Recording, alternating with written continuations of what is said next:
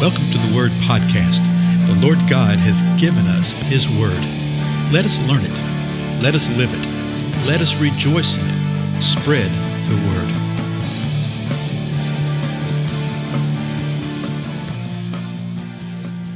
Blessings, everyone. This is Dale. Thank you so much for joining with me again on the Word Podcast.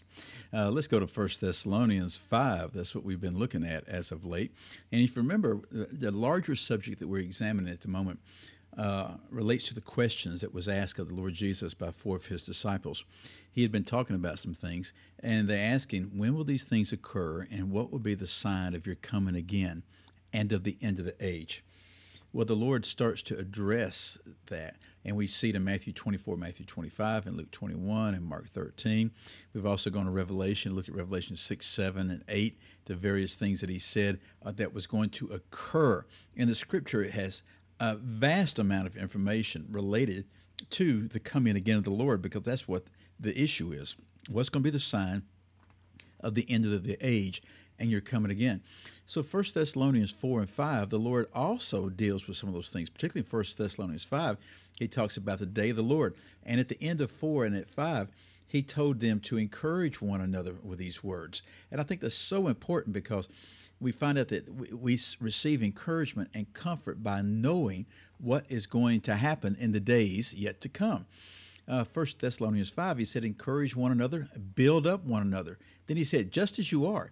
He also told them to live in peace with one another. And in our last episode, we looked at the 14th verse, and it said, we urge you, this is Paul speaking, brethren, to admonish the unruly, encourage the faint-hearted, help the weak, be patient with everyone.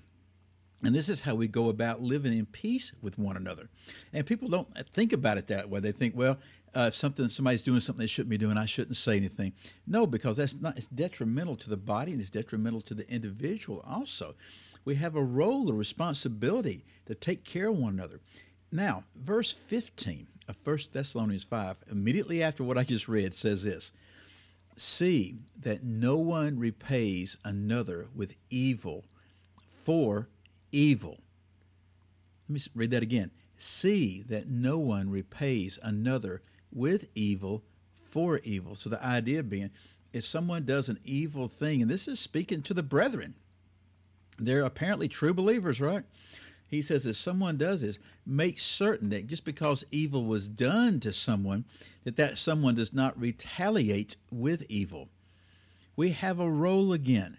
We have responsibility to watch out for one another, to encourage one another, to exhort one another to do that which is right. So, see that no one repays another with evil for evil, but always seek after that which is good for one another and for all people. So He's showing them how to live in peace with one another. He's showing them how we need to be living as the kingdom, as we're anticipating the return of the Lord Jesus Christ. He says, don't repay evil for evil, but do this rather than that. Seek after that which is good for one another. Not just seek after that which is good for me, but seek what is good for one another. And then this, and for all people. Too often we'll sit there and say, well, we seek what is good for those that are within the body of Christ, okay? But not those in the world. No, He says for all people. We're to seek that which is good. Then in verse 16, Paul just starts firing off in a rapid fire. It's nearly like he felt like he was running out of time, or his secretary was running out of ink, or whatever it may be. Verse 16 says this: rejoice always. 2 words. Okay? As a matter of fact, the next 3 verses have 3 commands, very short ones. Verse 16, rejoice always. Verse 17, pray without ceasing. Verse 18, in everything give thanks. So you see these directed instructions, these directed commands. Now, listen to the rest of verse 18. For this is God's will for you in Christ Jesus. Often you'll hear people say, well, I just wish I knew what the will of God was. I wish I knew what the will of God. And sometimes, it's related to a decision of life, where to go to school, what job to take, what is his purpose at this point in time, what should I do? Should I do A? Should I do B? That type of thing. But listen what he says. This is all one sentence. Rejoice always. Pray without ceasing. In everything give thanks. For this is God's will for you in Christ Jesus. Those who are in Christ Jesus, which means you're truly saved, you've repented, you've confessed, you've called upon the name of the Lord, and you're truly saved. Those who are in Christ Jesus, you can know God's will for you. He tells you point blank, God's will is for us to rejoice always. That doesn't mean that every situation and every circumstance that we will enjoy and that we will like. But he's saying this, in the midst of that, rejoice. And then he says, pray without ceasing. People say, well, how do you do that? I have to sleep sometimes. I have to work sometimes. No.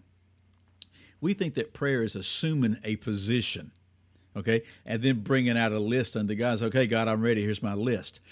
No, nothing could be further from the truth.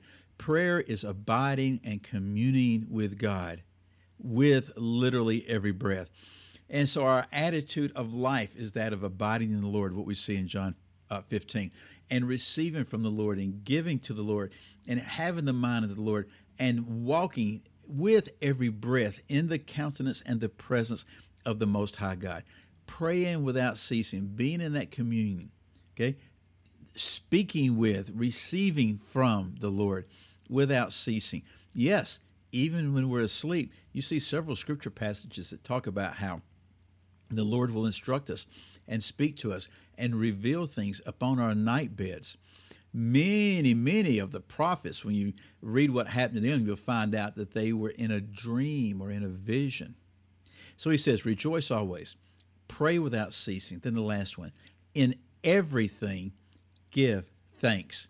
Again, not for everything. There's things that happen to us for which we wish they hadn't happened, okay? But he's saying this, in the midst of everything, give thanks. How different would our lives be personally if we understood that the will of God for us in Christ Jesus is to rejoice always, to pray without ceasing, and give thanks in everything. This was really pointed out to me many years ago. When a group of us are young, we were all young, we're trying to decide what to do, and somebody's making a comment, well, I just wish I knew what the will of God was and how it was hard to discern, and God doesn't give us something in Scripture that tells us what his will is. How ignorant was that, right? And at that time, a professor looked at us and said, oh, by the way, go over here. And we went to 1Thess 5 and read that passage right there. You know what? We need to be patient with one another, he had just said.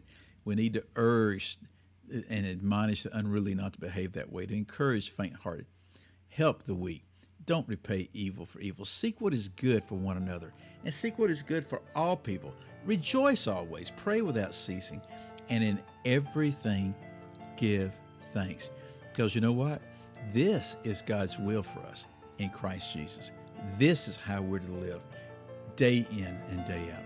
I'll tell you what, why don't we just do it and see what the Lord would do?